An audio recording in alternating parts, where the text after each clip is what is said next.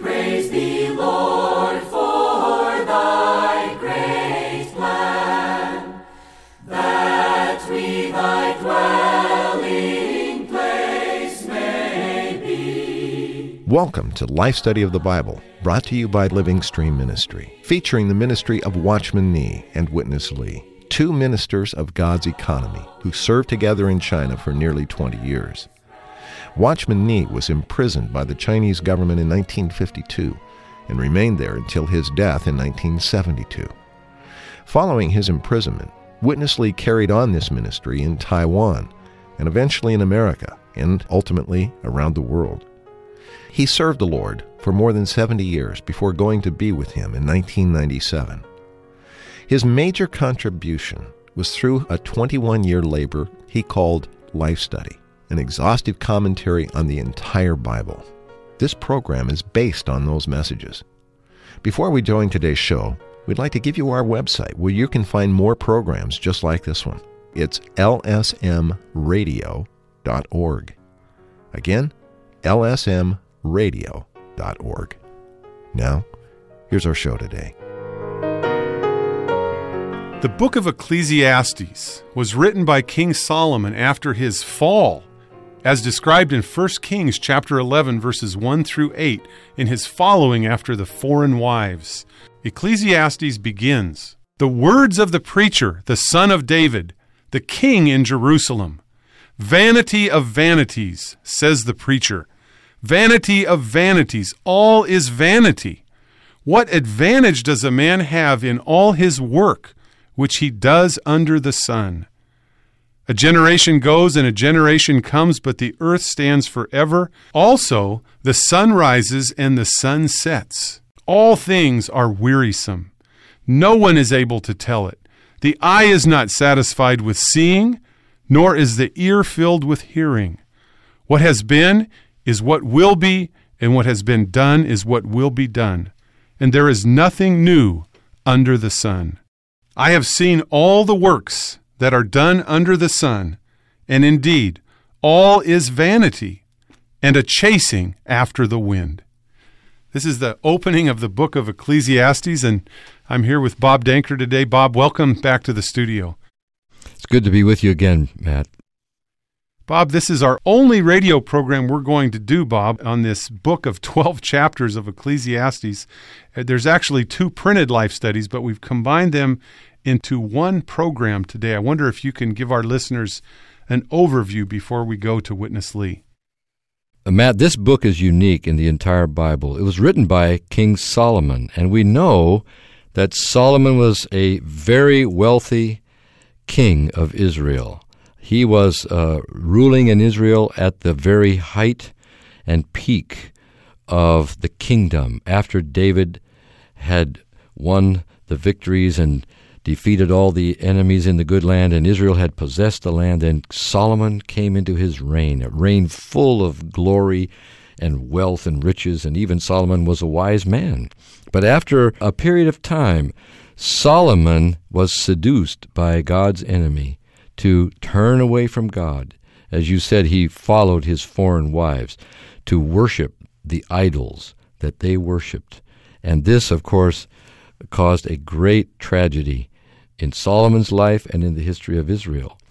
But while he was away from God, Solomon gave himself to pursue every kind of pleasure and endeavor known to man under the sun, to see if in those things there could be anything for man's satisfaction and fulfillment. And so he used his wealth and used his kingly position to gain access to all the things of pleasure and all the things that man was involved in. And so he tried everything. Basically, he tried everything that he could during the course of his life. Then eventually he turned back to God because he realized without God, there's nothing. Everything is vanity of vanities, a chasing after the wind. Everything is like a vapor. It's just nothing. It's emptiness.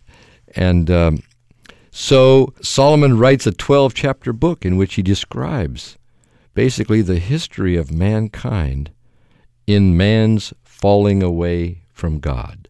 And he concludes that This history and all the endeavors of man are nothing but vanity.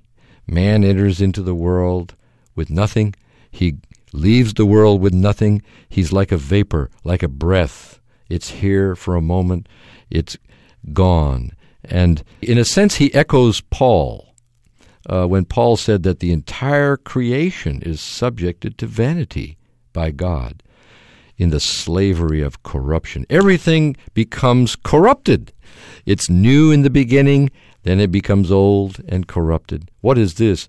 Solomon says, vanity, nothingness, emptiness, worthlessness. So Solomon has this conclusion about the things under the sun. Then at the end of his book, he does charge man to fear God. So, in a sense, Solomon comes back to God, as indicated at the end of his writing. And this is really where man finds meaning to his life and satisfaction for his living. Well, thanks, Bob. Your reference there to the Apostle Paul's word is a verse I'd like to read as we segue into Witness Lee here. It's from Romans chapter 8, verses 20 and 21. For the creation was made subject to vanity, not of its own will, but because of him who subjected it, in hope that the creation itself will also be freed from the slavery of corruption into the freedom of the glory of the children of God. Let's go to Witness Lee for today's life study. Ecclesiastes in Hebrew is Kohelet. It means preacher, one who gathered and spoke to an assembly of the children of Israel. Right? Okay. The writer, the wise King Solomon, the time about 977 BC, after Solomon's fall. The place, no doubt, Jerusalem. The content, may be considered as a history. Ecclesiastes is a history. History of what? History of the human life entirely as vanity of vanities. History of mankind is what? Vanity of vanities. Nothingness of nothingness. Whatever is under the sun, vanity. If you read Romans 8, verse 20, the creation was made subject to what? To vanity. The entire universe under the sun was made subject to vanity, under the slavery of corruption. Today, everything here is decaying under the slavery of corruption. I wear a pair of shoes. I think that shoes maybe about, I don't know how many years ago. It looks quite new. But all of a sudden, the heel, black heel, become white. What is this? Then we sent to the shoe repairer. He said, your shoe is too old. It is corrupted. It falls down. So they changed the heel. Just 2 days ago, I went back home. The part became white. That is the slavery of corruption. Bob, I think we can all relate to this slavery of corruption that Witness Lee's talking about. It's really a picture of the whole human history from the beginning even to the present, that it's all just a vanity, isn't it? That's right, Matt. Everything is subject to corruption. And of course, the reason for this is because of Satan's rebellion and then man's fall. When man fell, not only man fell, but the entire creation under the sun, everything in the old creation was subjected to vanity in the slavery of corruption. Everything begins in a good way, nice, new, even attractive and beautiful, but eventually with age and with time, everything becomes corrupted. What is this? This is vanity of vanities. Solomon realized this because of the wisdom that he had gained from God. And Paul saw the same thing and pointed it out to us in the New Testament. So, in a real sense, there's only one thing that's not subject to the slavery of corruption and the vanity of vanities, and that's God himself. God is eternal. He is outside of the realm of the old creation, which is subject to vanity and the slavery of corruption. The only way for us to escape this vanity of human life and human history is to come back to God and to be joined to God and to God's eternal plan. Amen, Bob. I just echo your word, and that's our prayer today for anyone listening, that wherever they are, they would be brought back to God and be saved from this vanity and this corruption that we're talking about and that Solomon is referring to. Let's go on to the next portion with Witness Lee, and he's going to talk about a phrase in Ecclesiastes chapter 3, verse 11, that God has put eternity in their heart. A precious verse and a precious word coming up. Here's Witness Lee. In creation of man, God put something into man, which Solomon called eternity. That is the aspiration after God. You know, after you enjoy all the things within you, there is an aspiration for something eternal. All these are temporary. A number of successful people will tell you, when they got it, got the achievement, then they feel there is a kind of emptiness in them, seeking something eternal. No word, but just this kind of feeling. Everyone has this. When you are studying your college, making your degrees, you aimed to get 3 PhDs, super PhD. When you got it, you just feel, what is this? This is 0. You are aspiring for something eternal. This is all what I can say according to my own experiences. Whenever you have a success in your human life, it always leads you to this kind of a feeling. What is this? An aspiration within you for eternal things. That's God. So, man's heart seeking God was made by God. Do you think a dog, a horse, they have this kind of aspiration? No. But every thoughtful person, when you got a success, something in you is seeking for eternal things. Bob, this is a great point to stop and discuss for a moment. I can testify from my personal experience that this is really true. After you have a success, there's still a void there. There's still eternity in our heart. Let me read the footnote on this in the Recovery Version. Footnote 1 on verse 11 in chapter 3 of Ecclesiastes. This is the note on eternity in their heart. A divinely implanted sense of a purpose working through the ages which nothing under the sun but God alone can satisfy. That's the quote directly from the Amplified Bible. God created man in his image and formed in him a spirit that man may receive and contain him. In addition, God put eternity, an aspiration for something eternal, in man's heart, so that man will seek God, the eternal one. Hence, temporal things can never satisfy man. Only the eternal God, who is Christ, can satisfy the deep sense of purpose in man's heart. That's the note, Bob. I'll let you pick it up from there. Yes, Matt, that is a marvelous footnote, and it mentions the fact that God planted in man's heart a sense of purpose. Not just a temporal purpose, but an eternal purpose.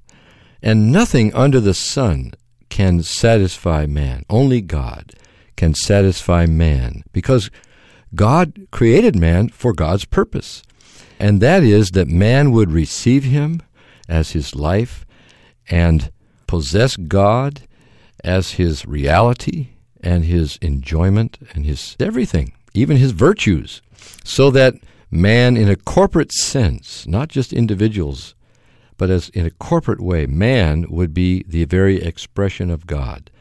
God created man for the body of Christ, so that we, by receiving God in Christ, could be members of Christ's body.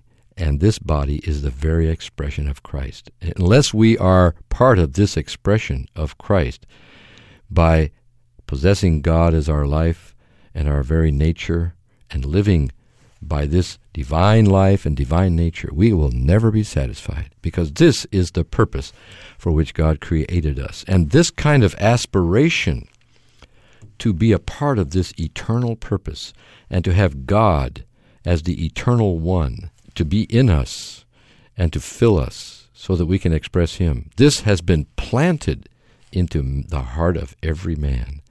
This is the reason, as you mentioned, Matt, no matter how successful a person may be in business, in athletics, in education, or whatever endeavor, after he achieves his highest success, he always has a feeling within him, a little feeling, almost undescribable, but that feeling says vanity, vanity, nothing, something's still missing.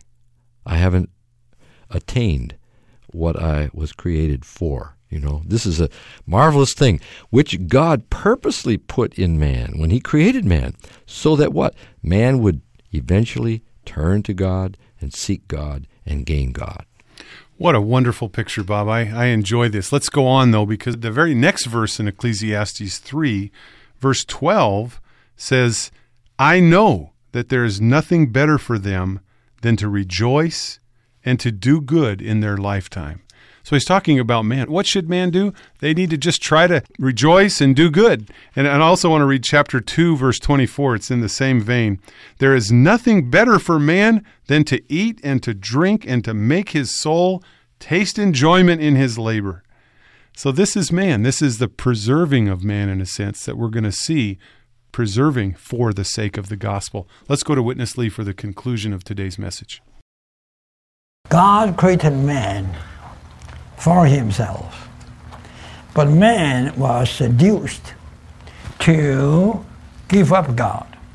It seems man is finished with God, but no, don't say this. God will still bless man to have some good living, to eat well, to drink well, and to enjoy, in order to keep mankind to exist, survive for generation and generation, that out of this living man, God will redeem his chosen ones. Amen. Could you see? If there's no blessing, nearly man cannot live on the earth. I think everyone will go to commit suicide, right? If mankind, all will be ended, all will be just finished. Now, how could Christ come? Through whom? On the one hand, you have to understand me, man is fallen, finished with God.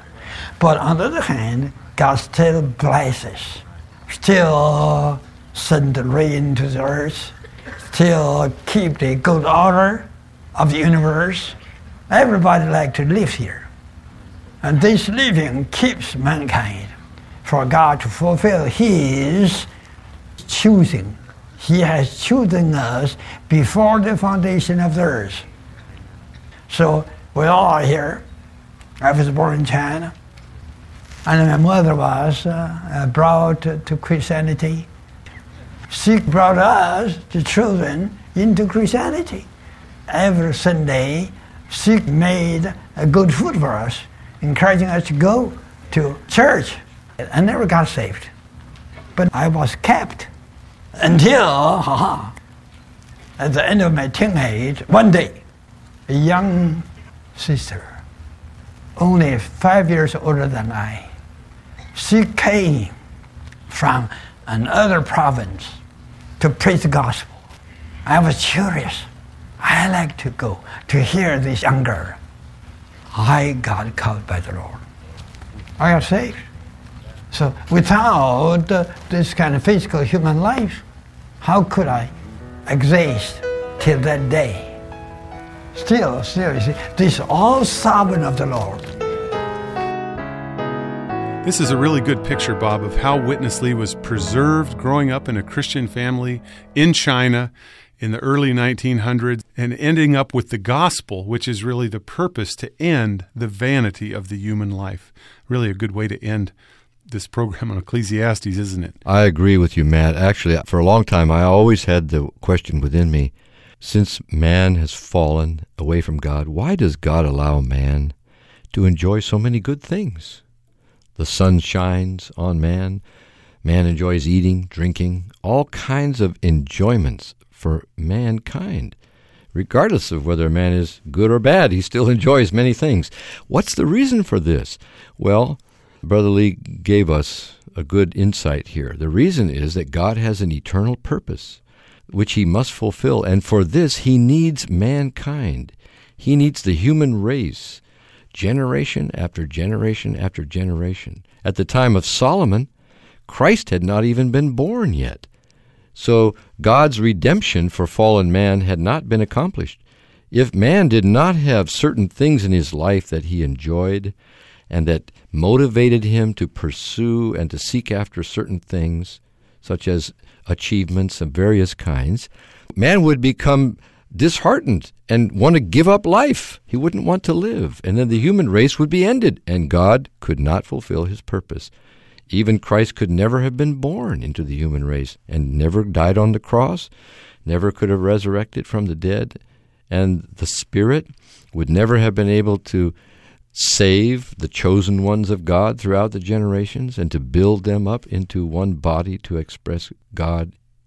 That would never have been able to happen if the human race had been ceased to exist. So God gave man certain pleasures in his life so that mankind as a whole might exist and God's chosen ones might be born into the world and ultimately saved through the gospel and joined to Christ and become members of the body of Christ. This is the unique way for man to escape the corruption that is in the world. Although we have many things given to us by God, we should not linger in these things, but we should pursue God himself. We should pursue Christ. Only Christ can satisfy us and bring us into the new creation where we are no longer subject to the vanity and the corruption of the old creation. Well, Bob, that's a good lead into the way I want to end the program today is the way Solomon ended the book of Ecclesiastes in chapter 12, verses 13 and 14. He said, "The end of the matter, when all has been heard, is this: fear God and keep his commandments, for this is the whole of man. For God will bring every deed to judgment with every secret thing, whether good or evil." Well, Bob, we've run out of time. Thanks for coming in and doing this Ecclesiastes program with me today. It's a pleasure, Matt. And thank you also for joining us. Our prayer is that you really would receive some light on the vanity of the human life and appreciate Christ as the one who fulfills the purpose of eternity that's in man's heart. If you'd like to get more information, please call us at 888-LIFE-STUDY. That's 1-888-543-3788. Or just send an email to radio@lsm.org. On behalf of Bob Danker, this is Matt Miller. Thanks for listening, and tune in for our next program as we continue on with the Song of Songs. Dear Lord, we give ourselves to Thee. Receive us into Thy wise hands. Are you enjoying this program online or on a smartphone right now? Did you know there's much more from Living Stream Ministry that you can carry with you? Go to lsm.org/epublications to discover all that we have available for your tablet, e-reader, or smartphone. We support Kindle, Nook, iSilo, and EPUB formats, which means you can read this ministry on any PC, Mac, Android, Palm, BlackBerry, Sony, or Linux device. Everything from the recovery version of the Bible to the complete life study messages and a vast array of other titles by Witness Lee and Watchman Nee are now just a touch away. The Word of God is rich and weighty, but now you can take it with you wherever you go. Again, the website, lsm.org/epublications. Thanks for listening today. Was Jesus simply a great religious leader? The next day he saw Jesus coming to him and said, "Behold, the Lamb of God, who takes away the sin of the world." John chapter 1, verse 29. Based on the scriptures, the religious people were looking for a great leader, but Jesus was introduced to them as a little lamb with a little dove. The lamb is for redemption, to redeem fallen man back to God, and the dove is for life-giving, for anointing, to anoint man with what God is, to bring God into man and man into God. Both the lamb and the dove are needed for man to participate in God. Scripture, John 1:29, and commentary from the New Testament Recovery Version published by Living Stream Ministry. For more information, visit lsm.org.